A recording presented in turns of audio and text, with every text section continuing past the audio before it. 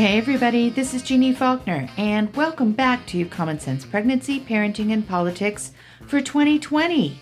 Happy New Year, everybody. I missed you guys. We had a good long break there, didn't we? I hope everybody had a great holiday season. I sure did. I just spent it with my family. Seems like mostly I spent it making coffee and food in the kitchen, and then having really great conversations and meals with all my people. And, I was reflecting today how different it is from early in motherhood, where, you're still all about the kitchen, but it's a really different experience.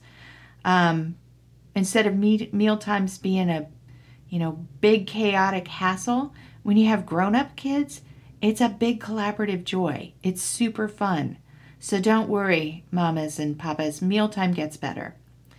Now, for those of you who are new to Common Sense Pregnancy, Parenting, and Politics, this is the podcast where we have smart conversations about pregnancy, parenting, and politics, and about feminism and healthcare and prenatal care and birth, and how we move about our lives as women and as parents once we have children in our lives. I wrote the books Common Sense Pregnancy, Mom's Side of the Story, and The Complete Illustrated Birthing Companion. And all of those are based off the fact that I spent almost 20 years as a labor and delivery nurse.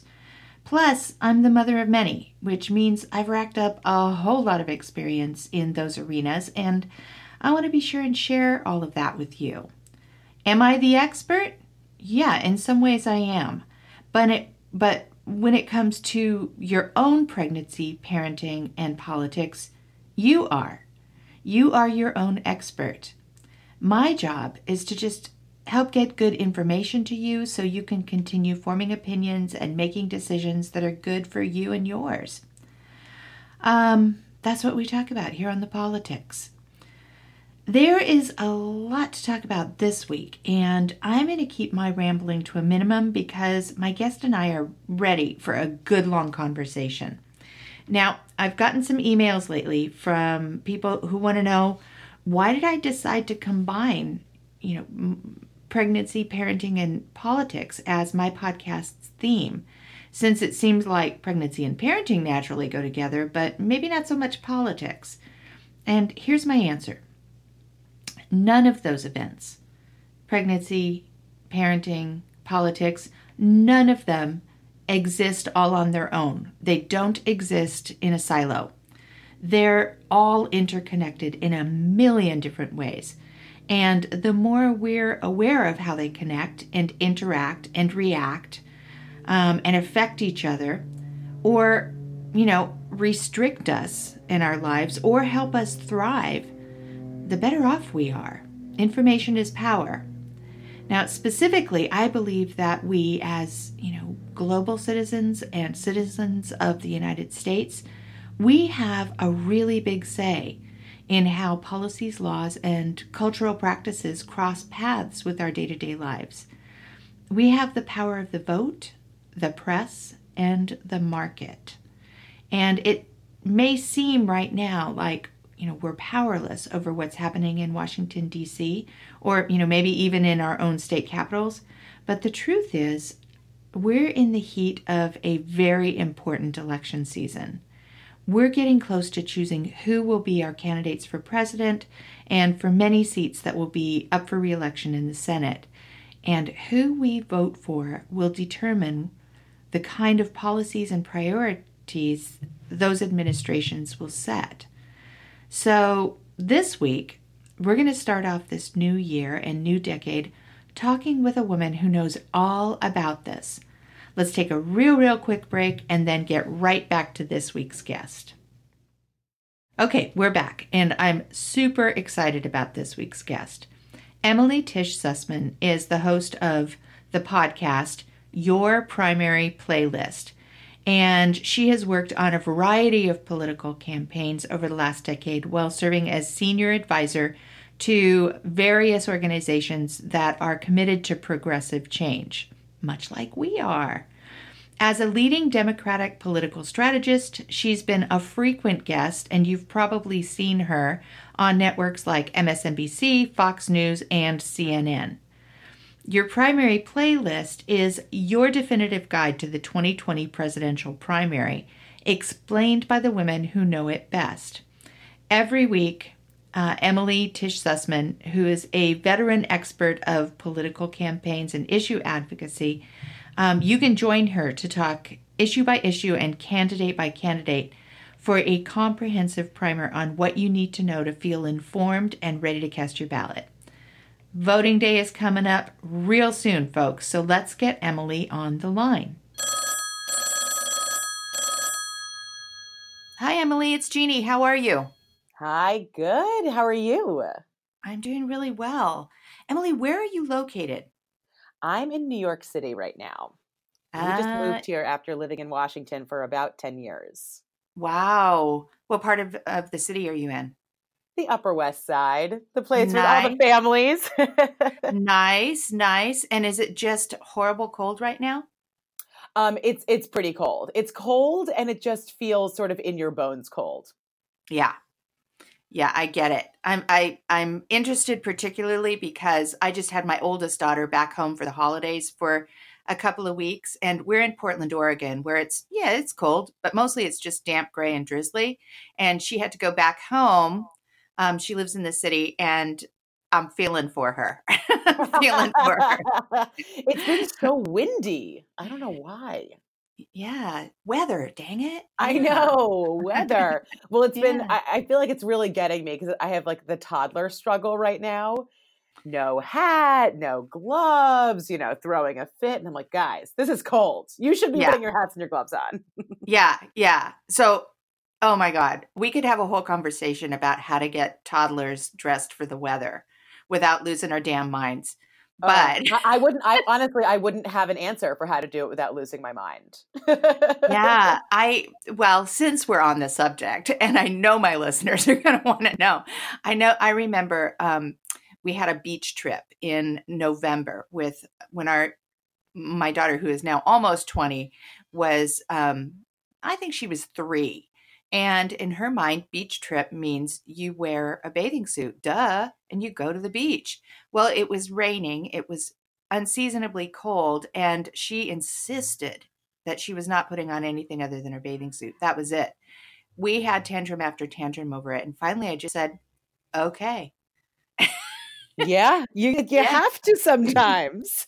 Yeah, and between the little house that we had rented and the 2-block walk down the street to the beach, she was convinced, oh, okay, I'll put on a sweatshirt.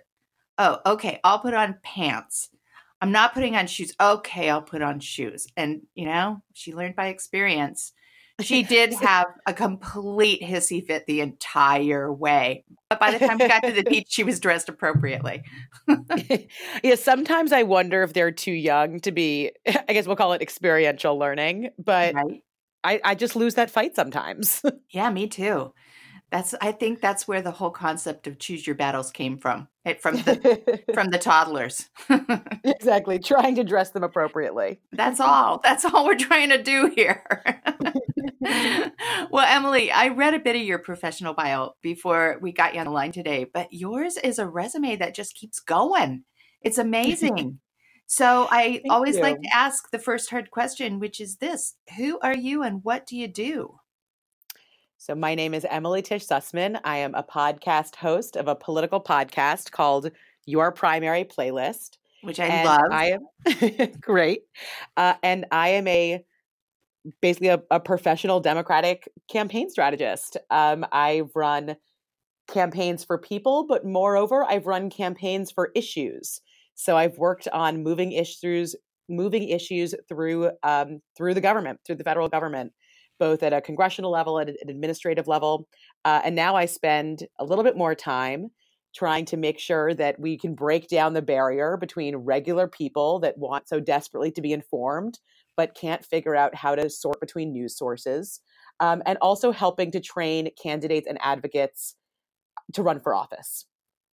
So I do both those things now.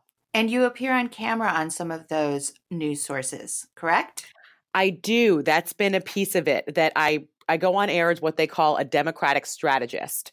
So I appear on news programs to help contextualize whatever the news of the day is, or give a little bit of insight into what candidates are doing in their campaigns. And are you also an attorney? I am also an attorney. I am still in good standing in the state of New York, which is good news because my mother keeps coming back to that saying, well, you could just be a lawyer one day. But yeah. it's been a little while since I've actually been a lawyer, so I'm not sure.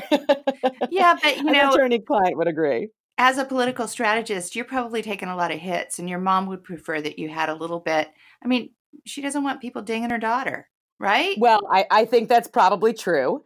Yeah. And I do think that nothing prepared me better for going on air. I spent the first couple of years that I was on air primarily on Fox News as a Democratic strategist. So I was kind of on the opposition, arguing the counterpoint of what the host and most of the guests were arguing.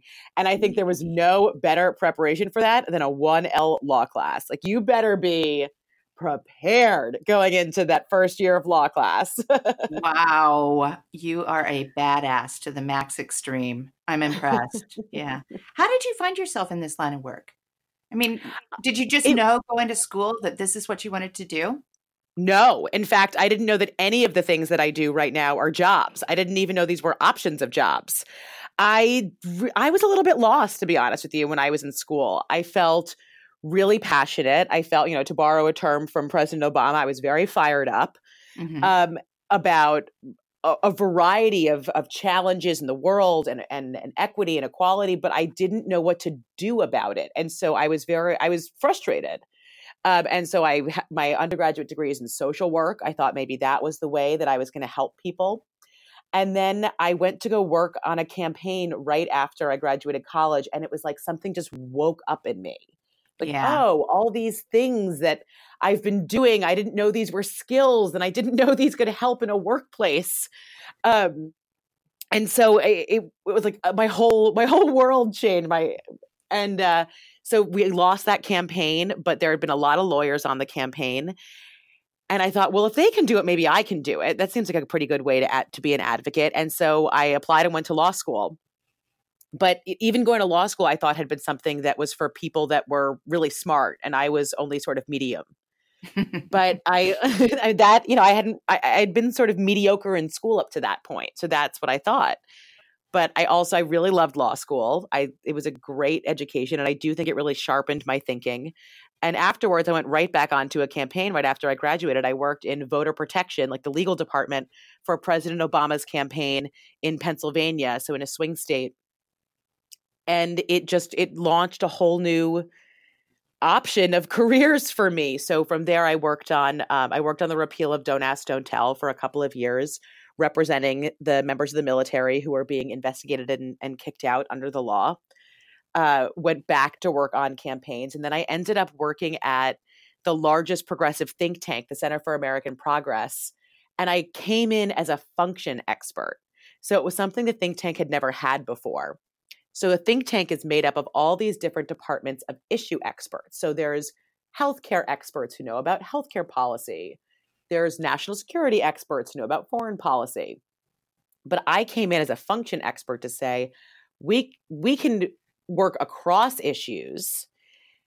And whatever your issue, you healthcare people, you foreign policy experts, if you guys are ready to move your issues instead of just, like most of the time they write papers and do research. Mm-hmm. But if you guys are ready to either move something into law or fight back against a repeal on your issue, we should have a strategy for it. And we should have a campaign, and it should be structured. So there's some elements of campaigns that we can bring into every different moment, every different campaign. But we have to customize it. There's not one cookie cutter format that we can use for everyone. They all have to be different. Yeah. And so I would work with the issue experts to figure out how exactly we formulated that strategy and how we executed it.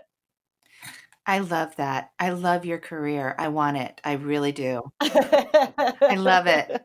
Right. And I also, I really love is that you were down the road just a little bit before you had your wake up moment. And I think that so many women are, they're on this path and they think that they got to stay on that path because they sort of set a goal that this is what I'm going to be when I grow up. And then you took a diversion and it turned out to be your passion. I love it. Yeah. And I feel like that happened throughout my career, and it's still happening, that especially when you go into federal government and like federal advocacy, even within that, people are in lanes. You're either a fields person or you're a communications person or you're a legislative person. And so they think there's steps they have to follow. But I really jumped around. I did a little bit of everything. And so there were times when I was applying to jobs when I felt like I was really inadequate, because I didn't have those building blocks that a lot of other people had. I hadn't gone through step by step because I'd sort of jumped around and gone to where I saw a really interesting opportunity. But then when I got to a more senior level, I realized that having had that varied experience made me such a more interesting employee and an interesting candidate. And that's what I end up looking for people that I'm hiring, people that can bring different perspectives. Like, I know how to find the people that have the same perspectives, but I want interesting perspectives and a varied background so that we can get more interesting outcomes. So now I feel great about having a varied background. Yeah. I get it. I mean, you're multi-passionate, multi-dimensional. You've got your fingers in a lot of pies. And I think that we're at this point in maybe specifically women's career history where it's okay to do that, you know? Yeah. Absolutely. I mean, I feel very strongly that my perspective really has changed, I think, from before I had kids to after I had kids, that we need to be not just valuing, but centering all of the different aspects that come into our lives when we become parents and when we go through, having to work while sick and pregnant. Like, there's different perspectives that you bring. Yeah. And these aren't side things, but these are actually central to the workforce. Right. So we should really be centering them and treat them like it's part of, you get a sick day, you get a sick day, like it's the same. Yeah. Well, we emailed a little bit before this conversation, and you mentioned that you're currently pregnant and soon going to have a baby, and that this is your third election cycle where you've been pregnant or had a newborn. Yeah. Yes, that is right. Every news producer, when I told them, is like, do you time them this way? Do you time your children with elections? Oh, yes, that's my plan. Exactly. With my first child, it meant that when I realized that I was pregnant, it meant that it was in 2016. It meant that I couldn't go work on the presidential campaign the way I had been thinking about doing. Which was pretty devastating for me because I love working on campaigns. I felt very strongly about Hillary Clinton defeating Donald Trump in that election. And so I had been planning to go work for the campaign, but then I realized that I was pregnant and I didn't feel like being pregnant and having a newborn. I didn't think that could work on a campaign. I will say there are a couple of people who have done it in this election cycle, and my hat is off to them. I don't know how they're doing it, to be honest with you. They are super moms and dads. But I just didn't see it as a career option. So it kept me from going onto the campaign. It kept me in my job. It did mean that I had my first child 5 days after I saw Hillary Clinton accept the nomination at the Democratic convention. I was on CNN the day that I went into labor. And it also meant that I was on maternity leave for the entire fall. So I could do even more TV hits than I had before. So because I wasn't also in my day job. So I was a media surrogate for the Clinton campaign. And I brought my 4-week-old baby to the set, and I was nursing in full hair and makeup in the green room, just to make sure that I didn't. Yeah. I know. These are the nuts and bolts of living. This is what it's really like. Even the women with the fancy hair and makeup on TV have their breast pads in and are timing their breastfeeding. This is women's lives. Oh, yeah. My God. Exactly. This is real. I mean, I pumped at the first Democratic debate, like all over the place. And so I had to ask every network, like, hey, do you have a place that I could plug in my pump and pump on the side? And the answer was usually no. And I ended up in a gross bathroom on the side, like everyone has pumped in their entire lives. Yeah. Look, you don't want to be leaking on air. So it changed your perspective, didn't it?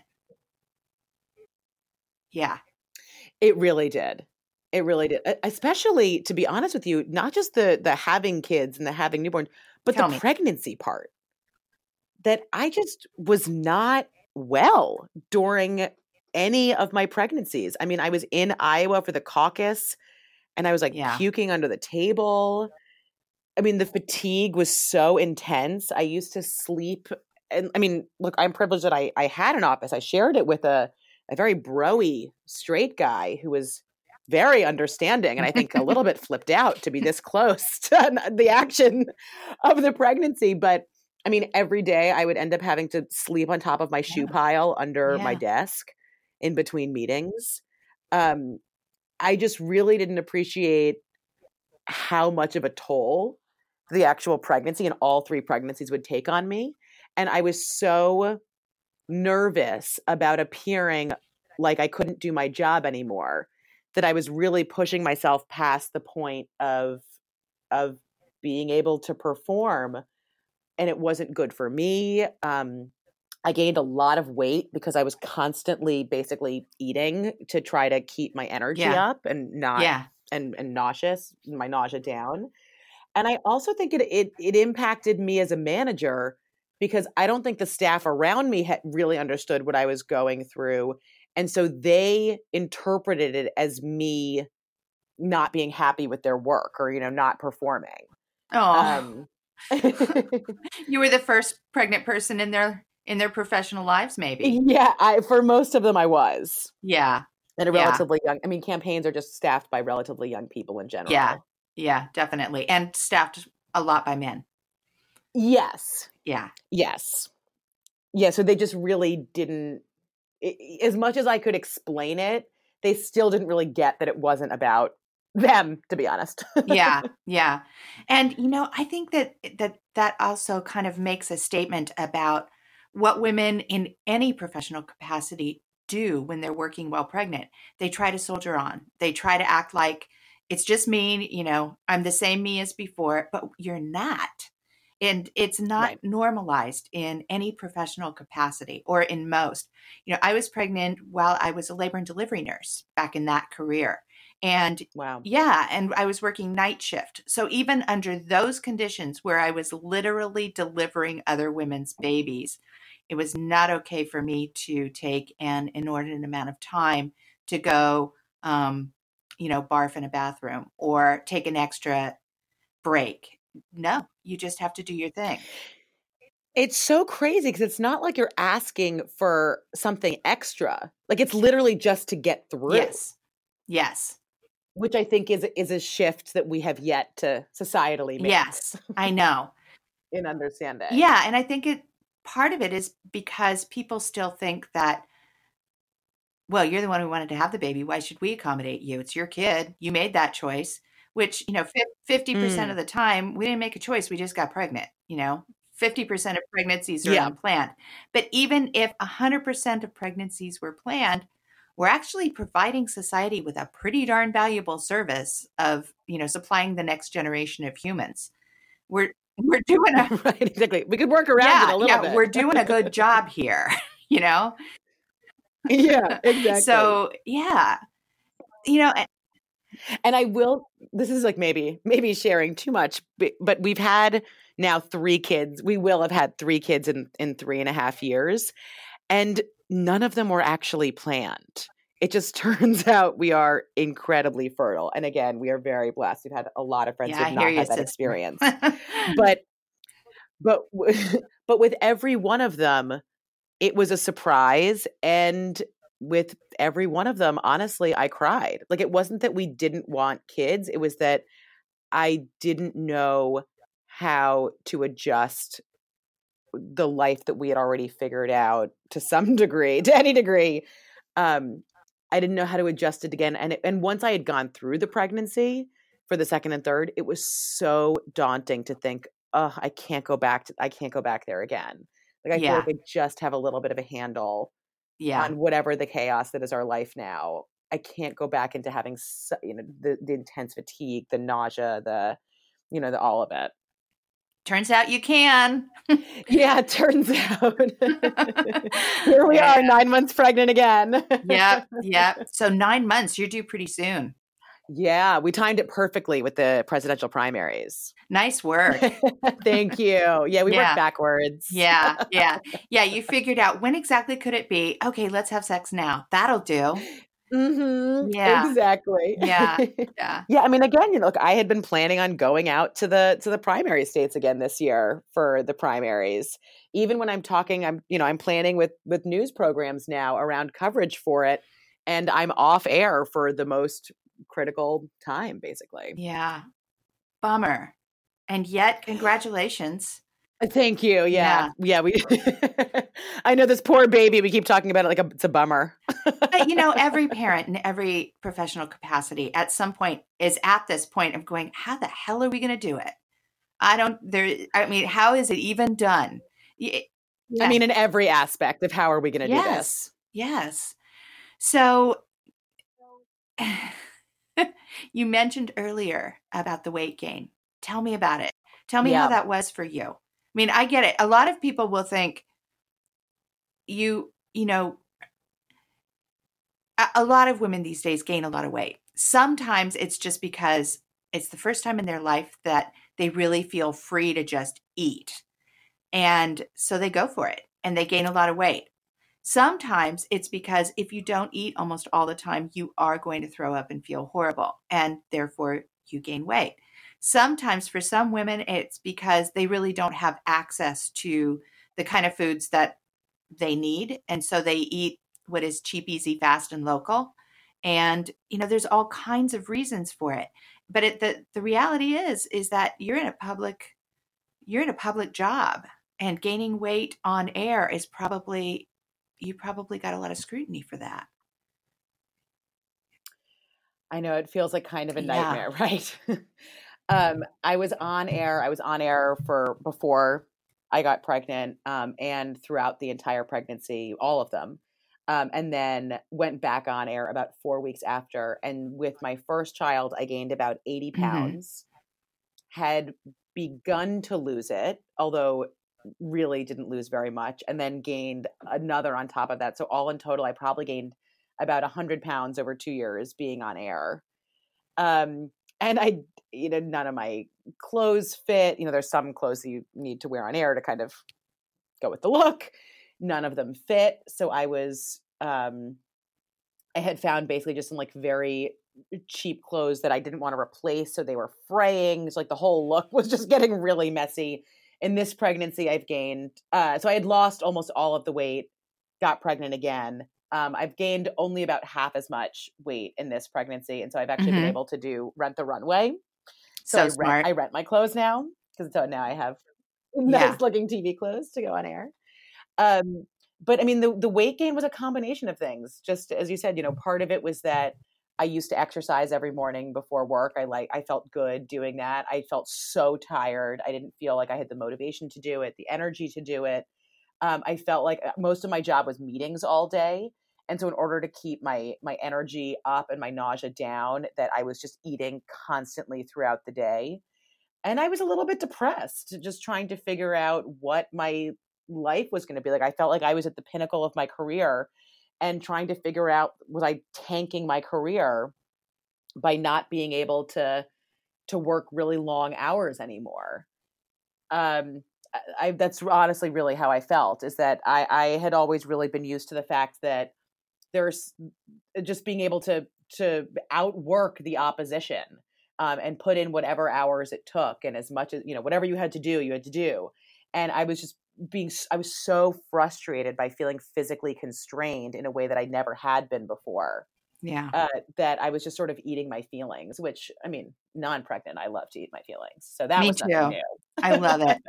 Nothing better than English muffins with jam and donuts and peanut butter cookies. They are really good for those kinds of. So good. They're so good. They're so good. I know. And my look on air just kind of kept getting worse and worse. And I would get, I'm used to a relatively high threshold for hate mail. I've always gotten some of it. But it was just getting really, really nasty. Just a lot about how horrible I was looking. And then I actually did start to hear from producers that I needed to pull my look together a little bit more, because I was just looking kind of messy because I didn't want to acknowledge like this was my body and this is how I was looking and dressing for it. That's not nice. That must have felt awful. It was like a real kick you when you're down. Oh my God. That's awful. I don't like them for that. Yeah, that wasn't that great. Yeah. So what did that do for you? Was it motivating or was it demoralizing or a little of both? A little bit of both. I think it was probably first demoralizing and then a little bit motivating. But I've also throughout all 3 pregnancies tried to hide that I'm pregnant on air as much as I possibly can. Like I'd rather self-protection. For self-protection, yeah, exactly. Yeah. And I kind of had this perception. I don't know if it came from me or came from external, but that people didn't want to hear news analysis from someone who's visibly pregnant, and they didn't want to see people in political debates who are visibly pregnant. Yeah. Like it feels like we have like a little asterisk next to someone who's visibly pregnant. Yeah. Yeah. It's hard enough for people to understand or accept, political strategy and commentary from a woman still. But if if she's wearing the mommy hat, that's even more diminutizing. Right. Exactly. Like imagine me coming in as an expert to talk about something that's not even related to women. Like, right. Like if you're wearing the mommy hat, you're supposed to only wear the mommy hat. Like that's the perspective you're supposed to bring. Yeah. Which is 100% bullshit. But yeah, that's still the world we live in today. Yeah. And so it's changed a little bit, even pretty quickly in the last couple of years or maybe I just know that I am now so visibly pregnant, I don't have a choice. But I do feel a little bit more comfortable looking pregnant on air. I guess I'm hopeful that people will now hear that perspective. Excellent. So, for a lot of listeners, they are, certainly not in an advocacy or political arena, and they're just going about their lives being normal women, perhaps not really politically connected. And I hear from younger women all the time that feminism isn't really relevant to them because, I got through school, I've got the job I want. And then they get pregnant or they have their baby, and all of a sudden they get it that, advocacy and women's rights and parents' rights are priorities that need to be addressed. And I think it starts, for a lot of women before pregnancy, certainly, but then when they get into the healthcare and specifically prenatal care arena, they lose a lot of their own agency, their authority. The way that prenatal care is delivered is not always done in a way that serves women and families all that well, and certainly doesn't put women in the driver's seat. What was your experience on that? I'd say I fall into that category with younger women who are resentful of being called a feminist or identifying with feminism, feeling like, oh, well, I don't need someone to help me or qualify the work that I'm doing. I'm doing it on my own. And then I think part of it was going through the prenatal process and pregnancy. And part of it, I think, was also just having a little bit more experience in the workforce. Mm-hmm. That I'll put this through the frame of presidential elections, as is my life. Mm-hmm. Those are my time markers. Mm-hmm. That in the 2008 primary between Hillary Clinton and Barack Obama, I was sort of split between the two candidates. I wasn't sure who I was going to support. Mm-hmm. But then I got very resentful of the idea that I should be supporting Hillary Clinton because of feminism or because I was a woman, and ended up supporting Barack Obama. Mm-hmm. In 2016, I was on air as a media surrogate for the Clinton campaign, and Madeleine Albright said there is a special place in hell for women who do not support other women. The amount of TV segments I had to do to defend that statement, I can't even begin to tell you. I bet. It was so many. Because there was a very large backlash, both from conservatives, but also from young women who were starting to lean towards Bernie Sanders as a primary candidate. There was a very large backlash that they didn't want to be spoken to in that way. Yeah. And it was the first time that I really got it. Like I really identified with Madeleine Albright in that statement. Yeah. And I wanted to be able to say that I like that Hillary Clinton is a powerful woman. I like that she steps into the room as a policy expert. Mm-hmm. And I wanted to be able to say those things openly and not feel like it had to be qualified in some way. Yeah. Yeah. And I see it even more now. Yeah, I do too. I'm, considerably older than you. So I've been through a lot of, presidential cycles just as a common citizen. And I'm at a point where probably the most important thing for me in this cycle is we got to have a woman president. We just have to have a Democratic woman president. It's my top priority because I really believe that when women are actually represented, and of course, as you know, we never have been, even with 20%, representation in the House. So what? We're 51% of the population. We're still not represented. And having never had a woman at the top of the ballot, I think that when we do, this country is going to change in profound and fundamental ways that benefit not just women and parents and families, but every single citizen and resident of the U.S. and the world. I think it's going to be a complete game changer. What do you think? Look, having women actually at the table, like truly at the table, both as mainstream candidates and hopefully as electeds, is game changing. Yeah. Like, I think we can say it in theory, but we're seeing so many ways that it's actually playing out. Yeah. One of the most consequential things I think happened during the 2018 midterm elections is that a woman who was running for Congress with young children. So just to put into context, women usually only run for Congress or elected office at all once their children are grown. Yeah. There's a lot of reasons why. Some of them are perception. Some of them they feel like they have responsibilities that they can't walk away from. But we're seeing women run for office more and more, either before they have children or while their children are young or even pregnant. I am so grateful which is for amazing. That. So grateful for that. And I'm so happy about that.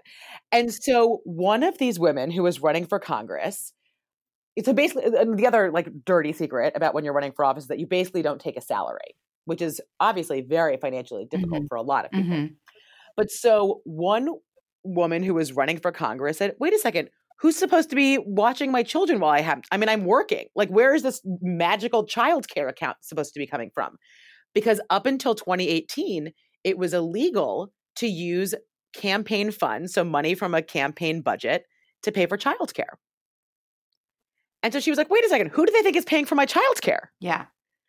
So she took it to the Federal Election Commission, and they ruled in her favor that you can now use federal accounts to pay for childcare. And I think that is a game changer. Absolutely.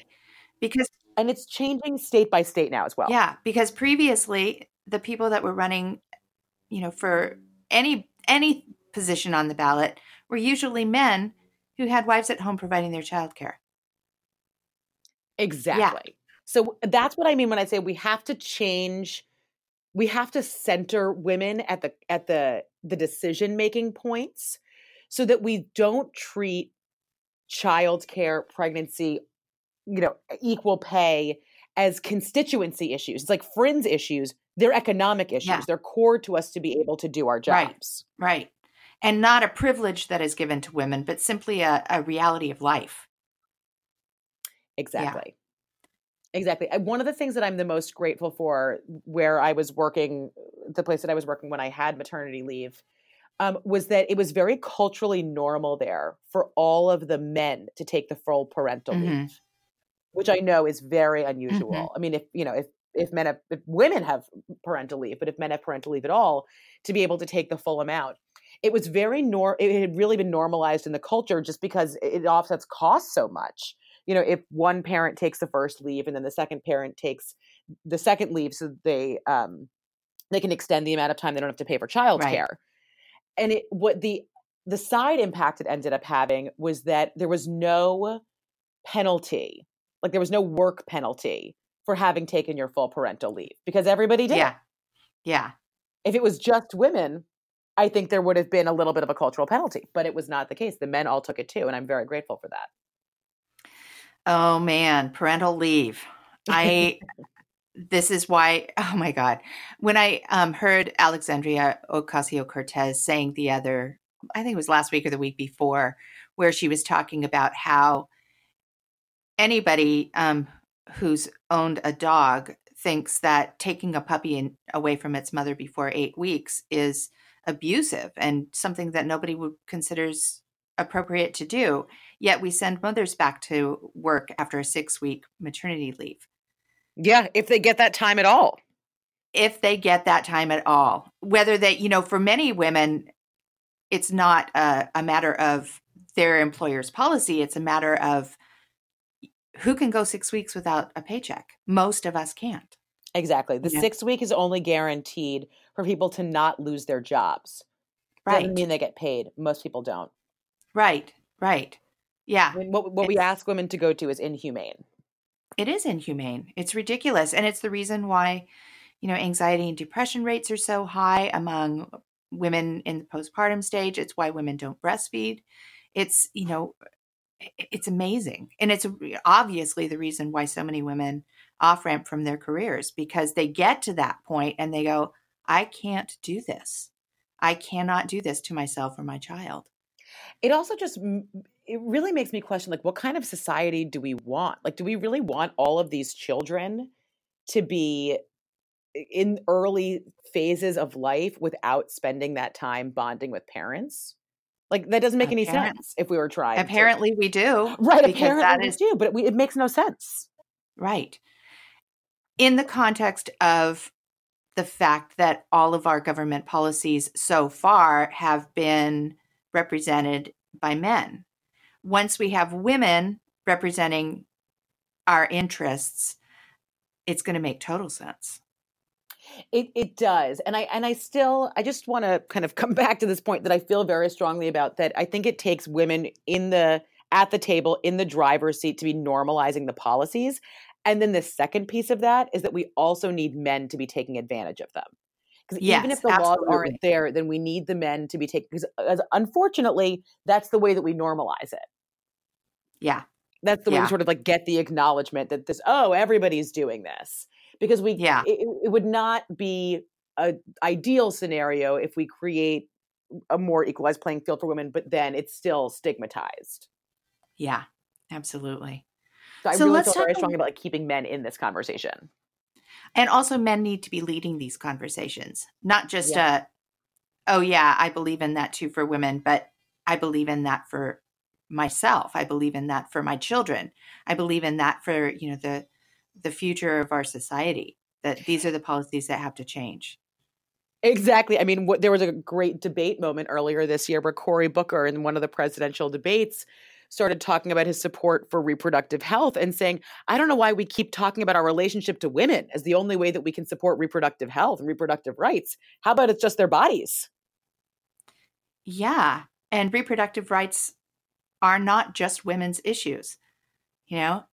Guys are affected by us having children too. Exactly. Yeah. That seems to be a surprise to a lot of people. Yeah. It's also a surprise that 100% of unplanned pregnancies are caused by, men ejaculating. Exactly. You are breaking news here. I know it. That's what I'm trying to do in my life here. Yeah. Let's talk about platform issues a little bit. I mean, I am at a point where universal health care, I believe, is the only way to go. What's important to you? God, I wish I had been better prepared for that, to come with like 1, 2, 3. I think that's okay. Just wing it. What's important to you? I think it really is the structural things that are important to me, that it is, beyond just like one issue at a time. I think that making sure that we have like the right kind of representation and decision making in place is what feels really important to me right now. I mean, I've spent the last couple of years working on a variety of issues, everything from healthcare to immigration to gun violence reform, and just seeing where the levers of power are in a lot of these conversations. It's not always connected to the humanity. In fact, it's often not connected to the humanity of how these issues actually play out for people. So a lot of it is the structural stuff for me. I have to say that the way that we dehumanize and villainize immigrants it breaks my heart every time. Oh, me too. That's just unbelievable to me, especially, 2020, man. We're all immigrants. Yeah. Yeah. I mean, it's unbelievable just the way that we are so willing to not have to face the humanity of people who are just trying to get a better life. Right. Yeah. When I so the way that I've structured my podcast is that I bring on an issue expert for every episode to do a deep dive into like what are the different issues that are relevant and where the different presidential candidates stand on it. And when I brought on the immigration expert to do the immigration episode, the way that she was talking about to understand that people cross the border, you know, come into this country, like you would never do that unless you felt like you were saving your child. Yeah. Like if you felt like you had any other option, you would never subject your children to this. And Right. she, I mean, I'll tell you, it was the only episode I cried in. Yeah. Yeah. I know. You probably have too. I've had the opportunity to travel to some developing countries and see the level of poverty that people live in. And when you know that regardless of their circumstances, everybody is just trying to do their best to live a decent life and to make life a little bit better for their community and their families and hope that their kids can go to school and eat and get health care. They're not asking for anything that we aren't asking for. It's just that their conditions are so extremely deprived. And how people cannot understand that the level of privilege that people bring to this conversation where they vilify people who are just trying to survive is astounding to me. It's unbelievable. I do think, though, that if more and more people traveled in the world and were able to see in real life what we're talking about here, they'd get it. But, you know, people live in their silos and in their little bubbles, and they only look at what they want to look at. So, right. yeah. And that has just become more and more extreme. Right. You know, we thought the internet was going to give people so many perspectives, but it turns out people just end up in their silos. They Right. just read their news feeds and get just reconfirming what is it called? Confirmation bias. Yes, exactly. Where people actually seek out news to confirm their pre-existing bias as opposed to trying to open and see more. Yeah, and there's plenty of it. There's plenty of that yes, news. You can find it. No you problem. can find bias to confirm any bias right now. Yeah. So I want to talk a little bit about down ballot candidates because, you know, I think that for a lot of people, if they're becoming politically aware, they're paying most attention to the, you know, presidential election. But and they don't necessarily understand why down ballot candidates are also critical. And I'm wondering if you could explain or talk a little bit about that. Look, the presidential is the big sexy one. Yeah. But it is the local elected office that really impacts your life. It's everything from how the trash is collected, the environmental factors. It's, you know, who is staffing your towns and cities. These are the things that actually really have an impact on the things that are in your day-to-day life. A good friend of mine wrote a book recently. Her name's Kate Black. She wrote a book, Women's Guide Running for Office. And one of the things that she put in this book that I just love is that she has a little guide to, if you're thinking about running for office, what office you would run for. You know, what problem you're trying to solve for. And then she kind of helps you figure out, like, is it state level government? Is it county? Is it city? So these are incredibly important offices. But also, if you're thinking about maximum impact, the presidential campaign will have thousands of staffers and tens of thousands of volunteers. But what does it take to make a difference in a local race? They don't even sometimes have full-time staff at all. It's just them. So, you know, if you're thinking about whether it's running for office yourself or volunteering or even donating, there can be a huge impact in some of these local races. And that ends up being the stepping stone. You're not just impactful on its own, but also the stepping stones for higher office. Yeah. That when you know, whether it's state parties or people are evaluating who are good candidates, a big part of what they look to is track record. Do you know how to run a campaign? Do you have it? Are you known to people as someone who is effective? I'm doing right now. I'm recording deep dives into the swing states for my podcast for the presidential election, and so I was just speaking with an expert yesterday.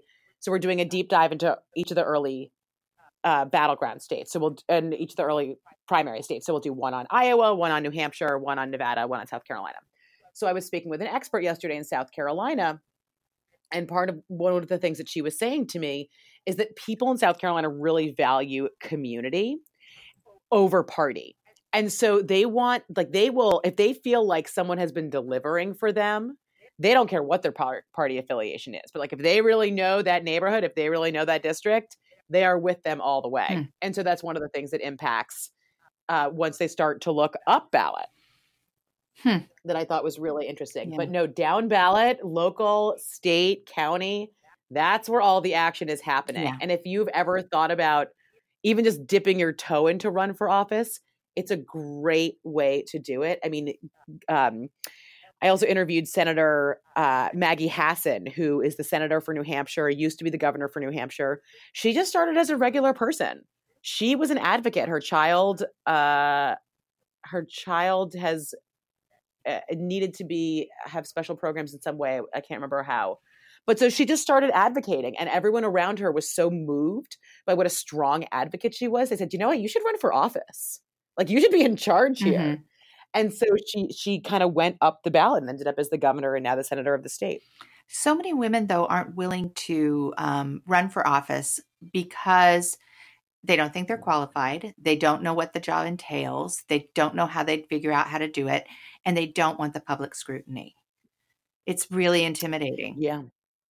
Yeah. It does feel intimidating. And you do have to put yourself out there. And the other thing you have to do is ask people for money to donate to you. It's another thing people do not like to do. Right. But nobody likes to do that. No candidate likes to do that. But that's actually one of the biggest things that I hit when I do these trainings for particularly women who are running for office, is that you are the expert. Do not let anybody knock you off your game. You are the expert through your lived experience. It may be educational, it may be the work-wise, but the biggest way that you are the expert is that you live in that community and you know it.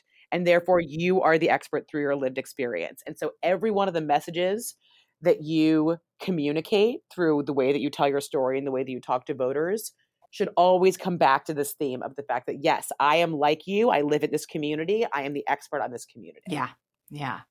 I hope that motivates. Women are always down. I know women are always downplaying it. They said, oh, well, I'm not, like a climate water expert to be on the water board. Yeah, but you drink dirty water. Yeah. Like, I know. You can be on it. That's one of the fundamental differences, I think, between women and men is women will say, yeah, but I'm not, da da da da da da da da. And guys will say, but I am, da da da da da da. Exactly. Yeah. We got to shift that perspective. Yeah. There was some crazy stat that that one of my friends told me, that a group of men was asked if they think they're qualified to run for office, and they said no. And then they said, would you consider running anyway? And I think over 50% said yes. Yeah. Yeah, I know. We got to step it up as women, bring our confidence. Exactly. Yeah. So we've been on the line for a long time, and what I'd like to do is talk to you the whole damn day, but I know you have a life. So I want to ask you just a few more questions, and I want to talk about your podcast a little bit more. It's called Your Primary Playlist. And yes, may I first say that I'm 100% jealous of your guest list. Nancy Pelosi, Stacey Abrams, Cecile Richards. Lady, I want your connections, please. Oh my God. You get to talk to some of the most brilliant women. That has been a lot of fun. I'll be honest with you. It turns out women love being able to go on a platform and talk about substantive issues. Yeah. So yeah, that's been great for us. Yeah. Let's make sure that listeners know where to find it. Great. So Your Primary Playlist is on all podcast platforms. You can find it on Apple Podcasts, on Stitcher. We also have an Instagram account at Your Primary Playlist, where we'll be teasing out soon the beginning of season 2. That is where you can find it. But so the show, we basically came to the show trying to answer the question that going into this presidential primary, that not only were people looking to try to figure out which candidate they would support, but they were trying to figure out what criteria they would use. Like, how would they even decide how they would evaluate candidates? Because even if we have a little bit of time to consume news, to read policy platforms, to watch debates, it's hard to contextualize a lot of the policy positions they have. Mm-hmm. So we kind of just repeat something that we felt like we trusted because that's normal. That's what everybody does. Yeah. Who has time to like really get into a deep dive? Yeah. And so we wanted to be an objective resource where we bring in, a lot of it came from honestly my own experience, that if I was going on TV and had to talk about an issue that I was only a little bit familiar with, I would call an expert that I knew. Yeah. And I would say, hey, can you help me contextualize what's happening right now? And so then I can formulate my own opinion about it. So we kind of took that perspective. And one of the things that I realized that I'd always done is that I was always calling on all of these women experts. They were good at explaining the issues to me. They did not talk down to me. They really helped me through it. And so when we were coming up with the show, when we were creating the show, we felt like if we were going to be creating a platform, we had to give it to women who are definitely the experts in their field, but not always considered the foremost experts because they didn't really put the time into promoting themselves. So we definitely have some of those higher profile guests like Speaker Pelosi and Stacey Abrams, but we also have a lot of experts that are less well known, but are definitely the experts in their field. I mean, the immigration expert that I referenced, she was the legal counsel in Obama's White House who oversaw DACA, the Deferred Action Program. Mm-hmm. She was the person the White House brought in to do it, but she's not a name that you would necessarily know unless you're deep in immigration. And Angie Kelly, I love you. You are a mentor and and an idol for me always. But so we wanted to make sure that we were bringing in those voices, and we've kind of gone back and forth as to how much we talk about the fact that all of our experts are women. Yeah. When we first launched the show, we felt like it was more powerful just to not talk about it as much and just to kind of let it be out there that women are experts, and that we'll normalize women in power by hearing women talk about substantive issues more and more. But then by the end of the season, I'd kind of come to a different position in thinking that I had seen, even as much as these women are experts, they still didn't promote themselves that much. Yeah. They would always feel a little bit nervous about it. And so it just kind of reconfirmed that we needed to highlight the fact that, yes, we are unapologetically a show of female experts, and they do not have to be qualified. They don't have to have the little asterisk mommy hat on. They are experts who are women, and that is who we're going to hear the perspectives from. This election is going to be decided by women voters, so let's hear from the experts who are also women. I love it. I love it. And I get why women don't promote themselves. We have been raised from the womb with who do you think you are syndrome. And when women put themselves out there, they get bashed about, and nobody likes that. It doesn't happen to men the same way. So thank you. Thank you for providing this platform and service for women. It's so important. Oh, thank you so much for having me on. Yeah. Well, I get to do my last 3 rapid fire questions. Great. And, you ready for this? Okay. I think you've probably answered this question throughout, but I'll ask it anyways. What role does feminism play in your life? A pretty strong role. I think about it both in terms of how do I position myself, how do I promote myself in my life, but also now that I have young children, I have both a boy and a girl. In some ways, I think that I have a little bit more of a path into how to raise a good feminist daughter, but I have a little bit less of a path to how to raise a good feminist son. And so I spend a lot of time thinking about that. How would you fill in the blank? Nobody ever told me that any of the things that I've done are jobs. I didn't know that any of these things were jobs. Maybe they may not have been back in the day. Yeah. They may not have been. Yeah. Well, my last question for you then is this. Where are you in the world of motherhood? Do you expand your motherhood with numbers of children? I don't know. I guess I'm you're right in the middle of it. Yeah, right in the midst of it, trying to figure out how to go from 2 children to 3 children and not totally lose myself in the process, to be honest with you. Yeah. Yeah. Well, as a fellow mother of many, going to 3 isn't as hard as going from 1 to 2. And I think that going from 1 to 2 is nowhere near as hard as having your first baby. Okay, well, that's encouraging. Yeah. This is feeling a little daunting right now. Well, yeah, you got to get through birth and, the newborn stage. It is daunting, but the good thing is that you already have muscle memory and your brain knows how to do this. I mean, you know what you're doing now. You know how to breastfeed a baby and carry a toddler in your hip. You know how to do that. I have to tell you, I'm confident in a lot of areas of my life. This is not a place that I am confident. So I will use you as an inspiration. I will remember that I must know how to do it because you do know how to do it. Yeah. Of course, you don't know this child, and each child comes with their own personality and set of. They have their own demand list, but you got this. You do. You got it. Yeah. Remember, I started this out by saying you're a badass to the max extreme. I stand behind that statement. Thank you. Yeah. Well, Emily, I had 2 toddlers in the middle of potty training. I will try to remember that. Yeah. Oh my God. I sucked at potty training. So pretty much my husband took care of that. As I'm cleaning sheets in the middle of the night, changing pajamas, yeah. I will try to remember that I'm a badass. Yeah. Oh my God. It's a glamorous job we have. Exactly. Glamour. 24/7 glamour.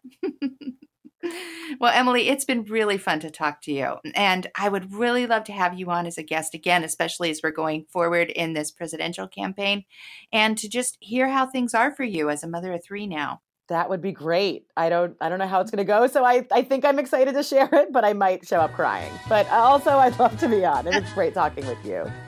Great. It was a lot of fun. Well, thank you again. Mama said there'll be days like this. There'll be days like this. Mama said. That's it for this week, folks. Thanks for coming back and joining in this conversation in 2020. We're real glad you did. You can learn more about Emily Tish Sussman by finding her podcast, Your Primary Playlist, everywhere podcasts live.